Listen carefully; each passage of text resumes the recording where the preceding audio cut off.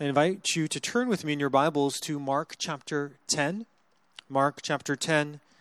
And this morning we're going to be in verses 17 through 31.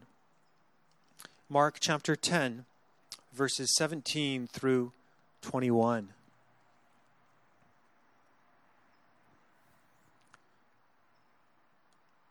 Why don't you stand with me for the reading of God's Word? Mark chapter 10, and we'll begin in verse 17. And as he was setting out on his journey, a man ran up and knelt before him and asked him, "Good teacher, what must I do to inherit eternal life?" And Jesus said to him, "Why do you call me good? No one is good except God alone. You know the commandments: do not murder, do not commit adultery, do not steal, do not bear false witness, do not defraud, honor your father and mother." And he said to him, "Teacher, all these I've kept from my youth." And Jesus, looking at him, loved him and said to him, "You lack one thing. Go, sell all that you have and give to the poor, and you will have treasure in heaven, and come follow me." And disheartened by the saying, he went away sorrowful, for he had great possessions. And Jesus looked around and said to his disciples, "How difficult it will be for those who have wealth to enter the kingdom of God." And the disciples were amazed at his words.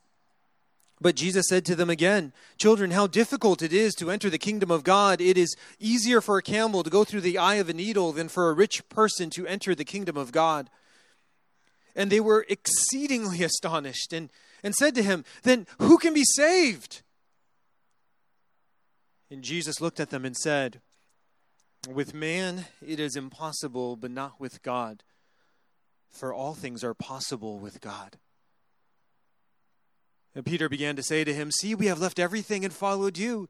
And Jesus said, "Truly I say to you, there is no one who has left house or brothers or sisters or mother or father or children or lands for my sake and for the gospel who will not receive 100-fold now in this time houses and brothers and sisters and mothers and children and lands with persecutions, and in the age to come eternal life. But many who are first will be last, and the last first." May God bless the reading of his word. Please be seated.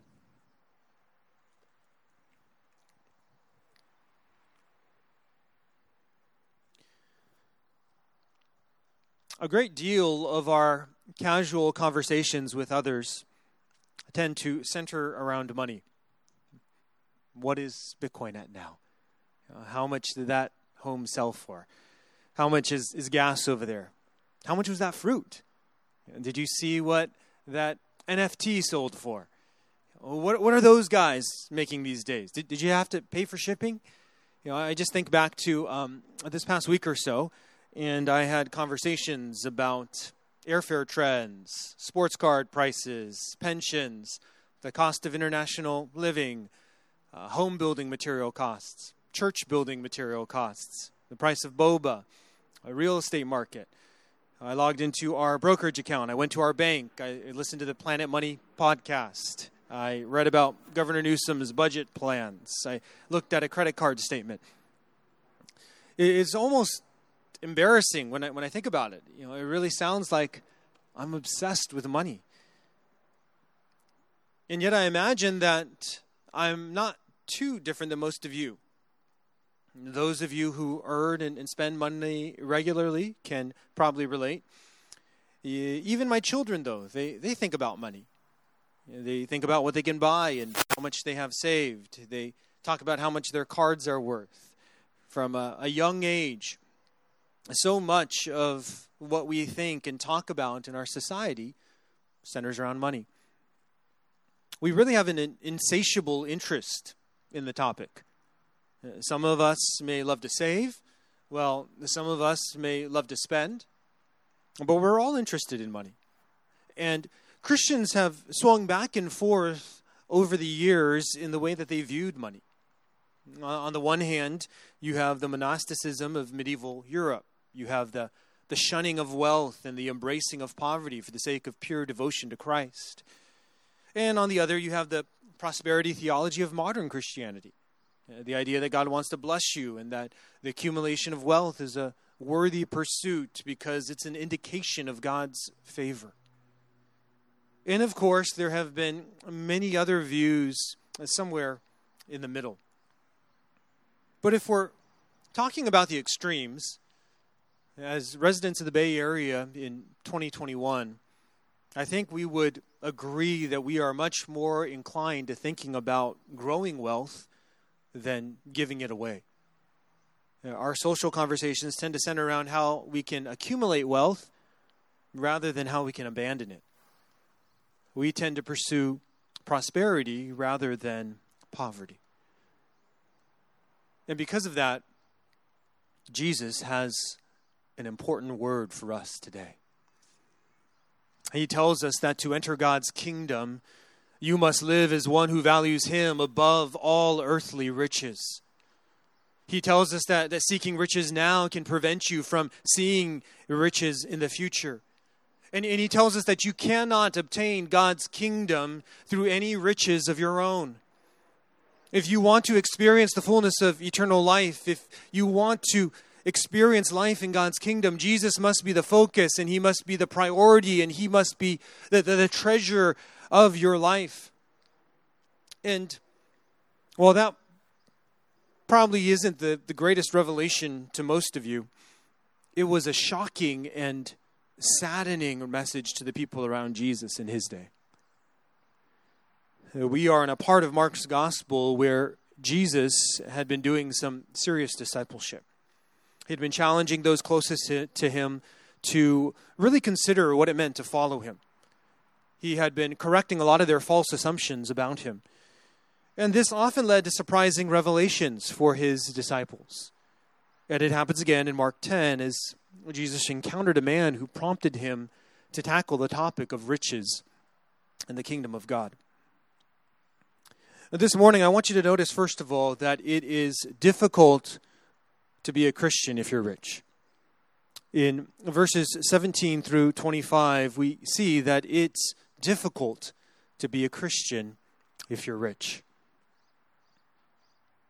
Verse 17 tells us that Jesus was setting out on a journey, His journey, in fact. And verse 32 tells us that His journey was to Jerusalem, and Jesus was walking to the cross. But along the way, a man interrupted Him, and Mark doesn't tell us too much about Him initially. He just tells us that He was a man. But later on, we'll learn that He was rich. Matthew 19:20 also tells us that He was young, and Luke 18:18 tells us that He was a ruler. So this man has become known as the rich young ruler. But you shouldn't mistake him for your run-of-the-mill, privileged young millennial. He wasn't a crazy rich Asian. He was a wealthy but very well-behaved Jew. And we notice this in the way that he approached Jesus. He ran up and knelt before Him. That was a sign of deep respect. And he asked Him, "Good teacher, what must I do to inherit eternal life?" This man knew Jesus' reputation. He knew Jesus to be a good man. He also knew Him to be a teacher who had seemingly mastered the secret of true spiritual life. And so this man had come to Jesus for help. He wanted to know what he should do to inherit eternal life. He asked Him, in other words, how do I enter God's kingdom? This man was respectful. He was religious. He seemed teachable. He was so different than the Pharisees and scribes who were also religious, but who had pridefully come to Jesus time and time again to challenge Him. This man wasn't like that. He was an agreeable Jewish ruler. He seemed to check all the right boxes as he approached Jesus. But Jesus responded to his question provocatively. He didn't say, "Great, wow, wonderful, pray this prayer," or even, "Let me tell you the gospel." He asked the man a question instead. He said to him, "Why do you call me good?" And Jesus wanted to tease something out of this man. It wasn't common to call someone a good teacher. Most Jews were wary of even calling very respected rabbis good because they feared that they might be identifying them too closely with God. And that's why Jesus said in verse 18, "No one is good except God alone." There seems to be a sense in which Jesus was hinting at his own deity here. Seems like Jesus was implying to the man that if he is really the good teacher, then he's God, because only God is good. At the same time, Jesus was showing this man how his understanding of goodness was lacking in many ways. Ordinary teachers, ordinary men cannot be perfectly good. Everyone has sinned. No one is good except God alone. And so Jesus was pointing this man to consider who this good teacher really was in front of him and what he really thought about goodness.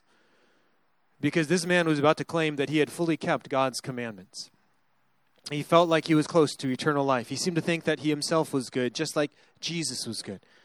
But Jesus wanted to see him, or wanted him to see how he was mistaken. So Jesus said in verse 19, you know the commandments.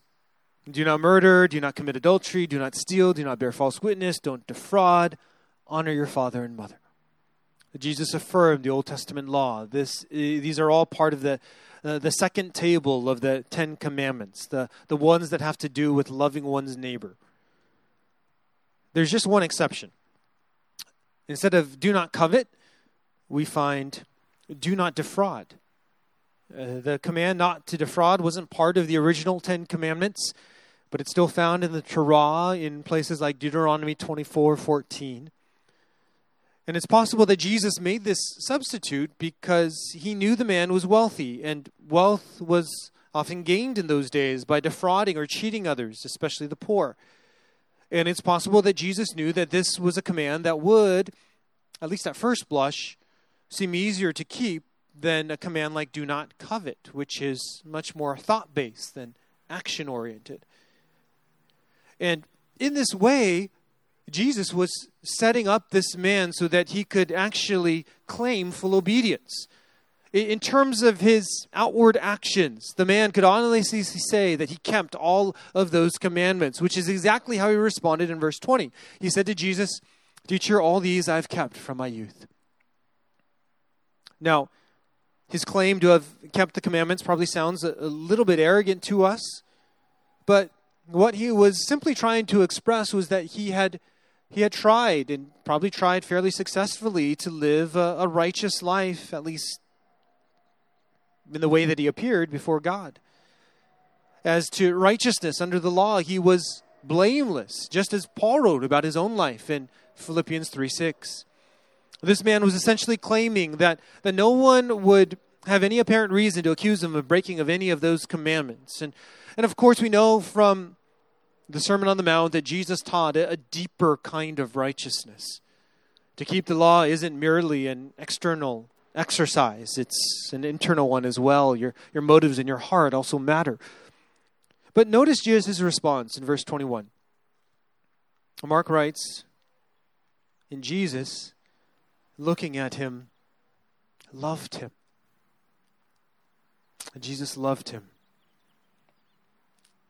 Jesus could tell that this man was sincere. He didn't accuse him of hypocrisy here, didn't nitpick his response. Instead, he just reached out to him in love. And he did this by telling him the truth. He spoke candidly to him. He didn't sugarcoat the situation. He gave him an opportunity to follow him into eternal life. And in love, he said to him, "You lack one thing. Go, sell all that you have and give to the poor, and you'll have treasure in heaven. And come, follow me." Jesus desired this man's salvation. If anyone is lost in their sin, it's not because Jesus doesn't love them. It's not because Jesus hasn't taken any initiative to invite them to follow him. Jesus offers eternal life. He offers treasures in heaven. He offers entrance into the kingdom of God to everyone. It's not just annual pass holders who get priority. It's not just historical donors who get to make a reservation. Jesus invites all to come and dine with him in heaven, but you've got to be willing to follow him. You see, Jesus got right to the heart of the issue in this man's life. He understood that wealth was the only thing that stood between this man and heaven. And he knew that this man, though externally good and respectable, and maybe even liked by others, had not learned to love God above all else.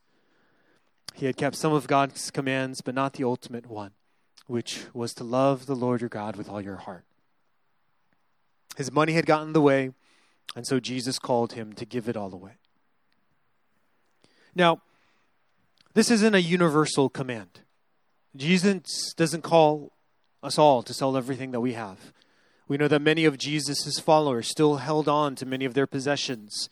Luke 8, 1-3 tells us that his ministry was supported by several women who had means. Luke 19:8 tells us that the tree-climbing tax collector Zacchaeus, who gave his wealth to the poor, Zacchaeus still kept 50% for himself. Other Christians in the New Testament were wealthy, and they weren't condemned for their wealth. Each person's situation is going to be different. Giving away all that you own to the poor will not guarantee you a place in God's kingdom, because wealth isn't the primary object standing in everyone's path toward eternal life, but it is for many. And it was for this man. And so Jesus called him to abandon all that he had because he wanted this man's allegiance to him. The man couldn't do it, disheartened by the saying. Verse 22 says, he went away sorrowful, for he had great possessions. He probably owned land, probably owned real estate. That's what that word possessions indicates. And he didn't just have possessions, he had great possessions. But he walked away from Jesus sad because he couldn't have it all.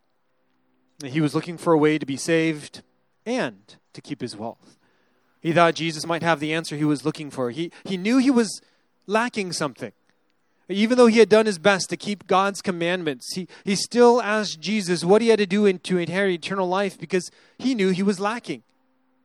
He knew he was missing something. I think he knew that he didn't love God with all his heart. This man was young and rich, but he also felt he was missing something because in reality he was spiritually bankrupt. And he reminds us that even though Jesus doesn't call everyone to sell everything they have, if you aren't willing to give it all up for him, you show that you aren't ready to follow him. Are you willing to give everything that you have up for Jesus? I know that's a hypothetical question, but I believe it's one that the Spirit is prompting us to ask ourselves through this passage. Are you willing, really, truly willing to give up everything that you have for Jesus? It's difficult to be a Christian if you're rich. After the man left, verse 23 tells us that Jesus looked around and said to his disciples how difficult it will be for those who have wealth to enter the kingdom of God. And look at the disciples' reaction to all this. Mark writes that the disciples in verse 24 were amazed at his words. Why? Why was this so shocking to them? Why was it so amazing to them? Well, just like many of us today, they thought that it was a sign of God's blessing to be wealthy. They were raised in a kind of Jewish prosperity theology. They were raised in the environment in which people named and claimed verses like Proverbs 10:22 that the blessing of the Lord makes rich. And they believed that to be wealthy wasn't merely for your own personal status or sophistication. It allowed you to do good deeds. It allowed you to be a philanthropist, to give to others. So it was a good thing to be wealthy. And to hear the Messiah, the Christ, to say that wealth makes it difficult to enter the kingdom of God was jarring. It didn't harmonize at all with what they had been accustomed to hearing. Something seemed off, and they probably thought it was the tune that Jesus was singing.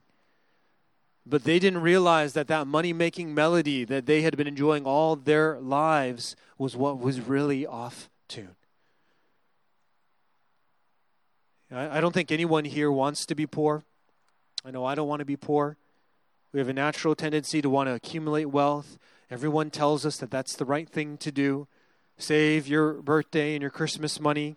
Invest when you're young. Build equity in your home. Diversify your investments. Consider a rental property. Maximize your tax deductions. Make your money work for you. Hey, everyone around us tells us that it's good to be wealthy. except Jesus. He's not against wealth. Right? There were wealthy Christians in the Bible. But Jesus knows that wealth makes it hard for someone to depend on God and give everything to him. In verse 24, Jesus doubled down on his initial statement. He said again to his disciples, children, my little ones, those whom I love and care for. It's as if Jesus was saying to them, loved ones, hear me out. You know, I know that it's hard for you to understand this and to hear this, but listen. How difficult it is to enter the kingdom of God. Now, this time he didn't mention the wealthy, but the context shows us that the rich are still the focus of Jesus' attention. For he says in verse 25, it is easier for a camel, that's the largest land animal in Palestine, to go through the eye of a needle. That's the smallest opening that they used commonly in those days. It's easier for a camel to go through the eye of a needle than for a rich person to enter the kingdom of God. Well, that's an impossibility yesterday. We had to explain it last night at the dinner table what the eye of a needle was to our children. And when we actually kind of pointed out to them where they got it, they're like, what? Camel through the eye of a needle? Right? That's impossible. And some have tried to soften the language here. Some manuscripts have the word rope instead of camel because the Greek words are close in spelling. Some people have also postulated that there was a needle's eye gate in Jerusalem that camels would try to squeeze through. But there's no evidence at all for us. This saying is so extreme, so hard for us to hear that our natural tendency and people's natural tendency in the past has been to find a way around it. But Jesus said what he said in the way that he said it to purposefully shock the disciples and show us how difficult it is for someone who is rich to be a Christian. Why is it so hard? Why is it even impossible for the rich to enter the kingdom of God? The answer is that riches seduce us away from Christ. Riches seduce us away from Jesus. Riches bring us superficial happiness rather than true joy. They distract us from what's ultimately important. They tend to bring along other sins like selfishness and greed and pride, and they tend to stifle our instincts to be sacrificial. Throughout the Bible, we see warnings against riches. Paul writes in 1 Timothy 6, but those who desire to be rich fall into temptation, into a snare, into many senseless and harmful desires that plunge people into ruin and destruction. For the love of money is a root of all kinds of evils. It is through this craving that some have wandered away from the faith and pierced themselves with many pangs. Even when we aren't absorbed in our things or our stuff or our investments, simply being wealthy is hazardous to our spiritual health because it has a tendency to grow that dangerous and deceptive weed of self-sufficiency that can eventually envelop our entire lives. That can make us lose the childlike, dependent faith that Jesus so valued and he had just recently extolled to his disciples in the previous verses of chapter 10. How difficult it will be for those who have wealth to enter the kingdom of God. It's difficult to be a Christian if you're rich. Let me put it this way. It's difficult to be a Christian if you live in the Silicon Valley. Let's just be clear that we're rich, even if we don't feel like it. Even if we don't have stuff as nice as other people at school or a great of a job as the people we went to school with, or even if we don't live in that particularly prestigious zip code on the peninsula, or even if we feel things are tight because of our mortgage or because of our rent, we're wealthy. And every one of us is tempted to let riches provide us with a false sense of security and an elevated level of self-sufficiency. Even if we feel like we haven't made it yet. And I know many of you probably feel that way. You know, you're not yet comfortable. You feel like you still got to get through college or pay for a wedding or buy a home or pay off a mortgage or see your children gain financial independence. Even if that's how you feel, you can strive after wealth because you feel like it will give you the security that you need. when the one that you really need is right in front of you saying, "Come, follow me."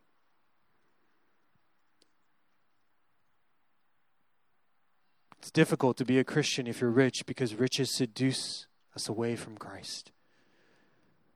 So what should we do as those who are rich? What should we do? First, we've got to actively work to not become dependent upon wealth. We've got to actively work to not become dependent upon wealth. It's good to regularly feel like you need to rely on the Lord to provide for you. I'm not saying you have to go into debt or put yourself into some kind of bad financial situation. That's not good stewardship. But perhaps more of our personal prayers need to be, "Lord, help me not to depend on my money or my real estate or my stuff. Lord, untether my heart from all these things that I have." As you check the stock market during the week, pray, "Lord, my portfolio isn't what's going to sustain me. You are the one who will sustain me." And these kinds of prayers should be part of our regular rotation. They really are just, "Lord, give me my daily bread" kinds of prayers. Lord, remind me that you are the one that I need to rely on each day to provide what I need. First, we've got to actively work to not become dependent upon wealth. Second, we've got to invest our wealth. As we get more, we must give more. Our giving to God's work and to those in need should affect our lifestyle. And there should be some things that we don't buy or some places we don't go to because we have been generous with our money. It's difficult to be a Christian if you're rich because riches can easily seduce you away from Christ. But there is still good news. When we find next in verses 26 and 27, it's difficult to be a Christian if you're rich, but it's still possible to be a Christian if you're rich. It's possible to be a Christian if you're rich. So that line by Jesus about the needle and the camel, that just floored the disciples. In verse 27, it doesn't just say they were amazed, but they were exceedingly astonished. And they said to him, "Then who can be saved?" It seemed so hopeless to them. It seemed like the rich were destined to be shut out of God's kingdom based on what Jesus was saying. If a devout, wealthy, blessed, upstanding guy like this dude can't be saved, who can? Who can be saved, they asked. And that's really the right question. We've got to come to the end of ourselves before we can receive God's salvation. In verse 27, Jesus looked at them and said, "With man it's impossible, but not with God. For all things are possible with God." What Jesus wanted the disciples to understand is that only God can save someone. We can't do it on our own. The rich young ruler asked what he could do to inherit eternal life. Well, none of us can do enough good. The Bible tells us we're all imperfect and sinful. None of us can change our hearts. There are things, these are the things that God has to do. And he has already done these things through Jesus. Jesus was the perfect man. He kept all the commandments, including the ones about loving God with all your heart. And he died in our place on the cross to be our perfect substitute. And Jesus has sent his Spirit to convict us of our sins and to incline our hearts to believe in God. The impossible is possible with God. But we have to first embrace our utter inability to inherit eternal life on our own. We have to realize that none of us are as good as we should be, as we need to be. We have to divest ourselves of that self-sufficiency that wealth tends to breed. And we have to cast ourselves upon the grace and the generosity of God. To receive eternal life, you must remember that you can't do anything on your own to get it. You need God to do the miraculous in your heart, in your life. But you can pray that God would give you that heart and that new life if that's your desire. You don't want to walk away from Jesus with all your wealth, but still sorrowful. With God's help, you can choose to follow Jesus and to inherit eternal life. It's difficult to be a Christian if you're rich. But praise God, it's still possible to be a Christian if you're rich. And finally, if you're a Christian, you need to remember that you're richer than you realize. If you're a Christian, you need to remember that you're richer than you realize. We see this in the final verses of our text. In verse 28, Peter reinserted himself into this narrative. We haven't seen him for several verses, but we find him here. And observantly, he said to Jesus, "See, we've left everything and followed you. We ain't like that dude over there. We might have not have been rich like him, but still, we left our nets behind to follow you." And Jesus didn't disagree. He affirmed Peter's statement.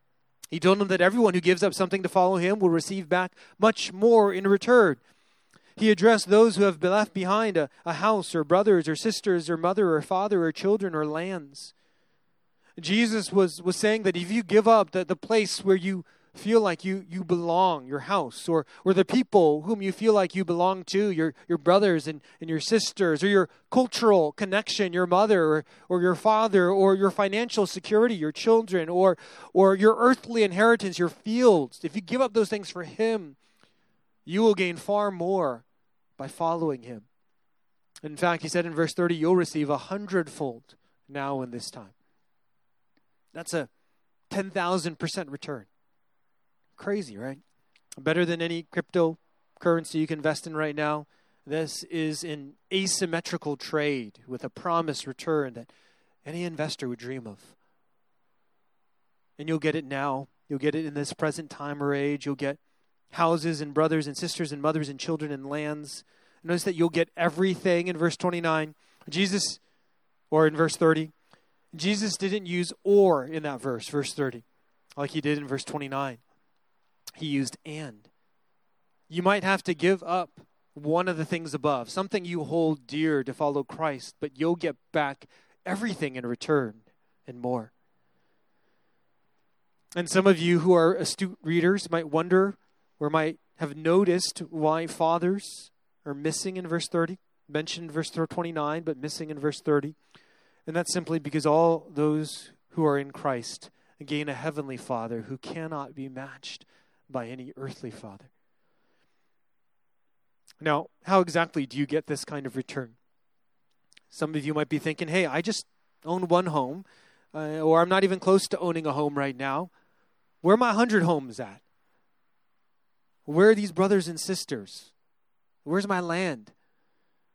And some prosperity preachers love to go to this passage. They love Mark 10:30. They love to talk about how Christians need to give generously to others because when they do, God will give you back more in return. And that supposedly leads to an ever-increasing cycle of prosperity. You can really expect to gain more earthly wealth.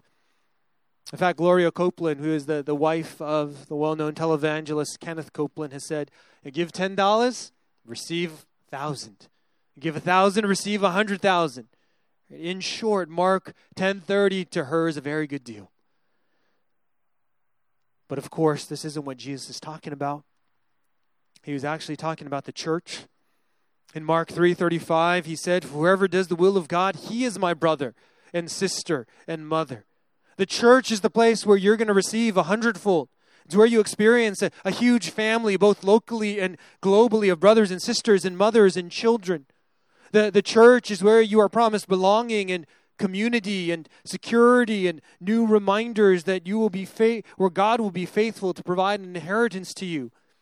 The church is where you experience an abundance of hospitality.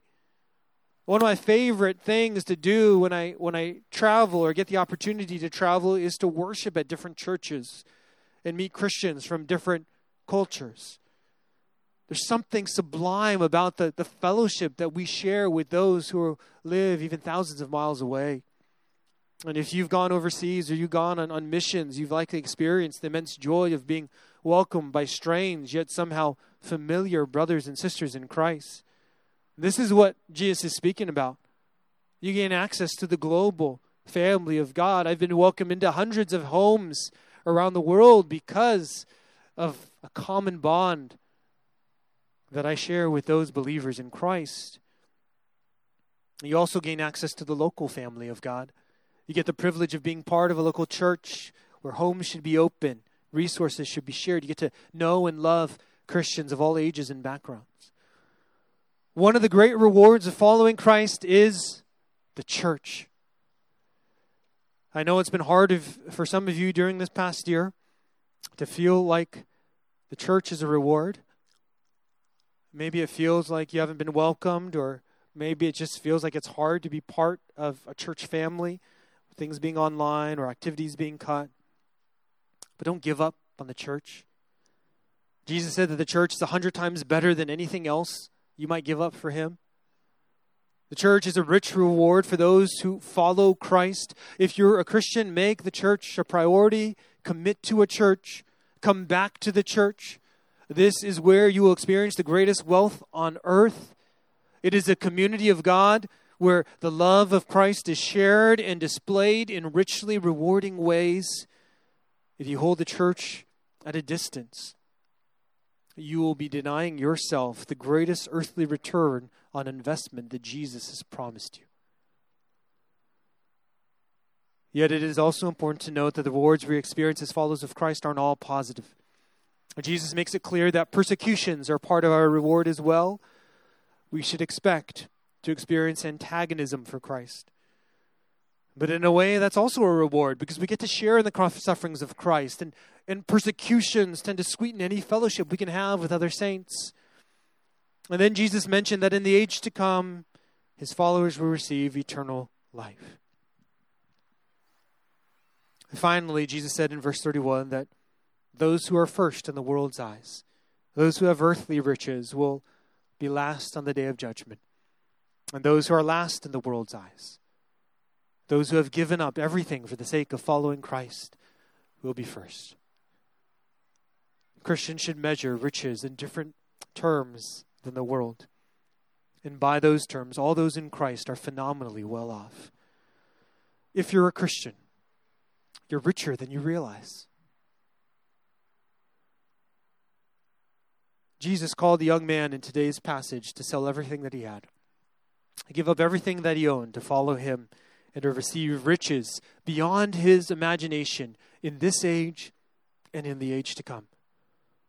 If you really understand who Jesus is and how great his kingdom is, that's a trade that you should be willing to make any day. I know many of you are looking forward to getting on a plane and going on vacation somewhere far. It's something you've been longing and waiting for. Think of that upcoming vacation as eternal life. But before you get on the plane, you need to get through the airport scanner. And you got to put some of your prized possessions on that scanner before you can get to the other side. You got to put your phone and your tablet and your laptop and maybe your noise-canceling headphones and favorite pair of shoes. You get it. It totally makes sense to give those things up for a moment because you'll get it back and you'll get more on the other side. You'll get to go on that vacation. But the sad reality is that so many are unwilling to put their phones and wallets in the tray. They're clinging to their suitcases. They won't take off their shoes. They don't trust that it's worth it. And it's just so silly. They're just like this man. But Jesus is worth it. He holds out eternal life for us. This man was so close to it. He had the right question. He was headed in the right direction. He had packed everything in his life correctly. But he couldn't take that final step to get through the scanner. When God scans your heart, what is he going to find at the center? Will it be your homes? Is it going to be your crypto wallet, your stock options, your wardrobe, your cars, your furniture, or will it be Jesus? How much are you willing to give for Jesus? You should be willing to give it all. Because whatever you give cannot compare to what you will receive, both in this age and in the one to come. Let's pray. Oh, Father, forgive us. I know Andrew has already prayed that prayer for us because we are so tied to our wealth and our riches. And they deceive us. They seduce us away from following Christ. Forgive us for putting those things at the center of our hearts and not giving them up to follow you. Oh, Father, help us to treasure Jesus. Make us more generous people because of this passage. and make us more committed to seeing the great treasure that is our Lord and Savior, in whose name we pray. Amen. The music play.